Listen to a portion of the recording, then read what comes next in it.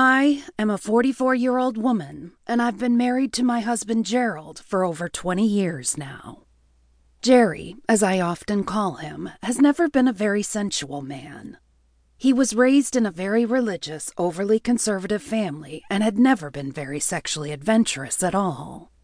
He was certainly a good provider, and he never messed around on me, as far as I know, but over the past few years, our sex life has dwindled down to almost nothing.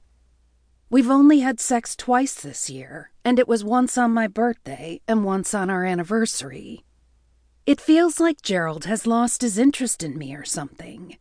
He never tells me that I look nice or that he likes the smell of my perfume. He never takes me out anywhere anymore, and he's never affectionate with me, at all. Most nights, he doesn't even bother coming to bed with me.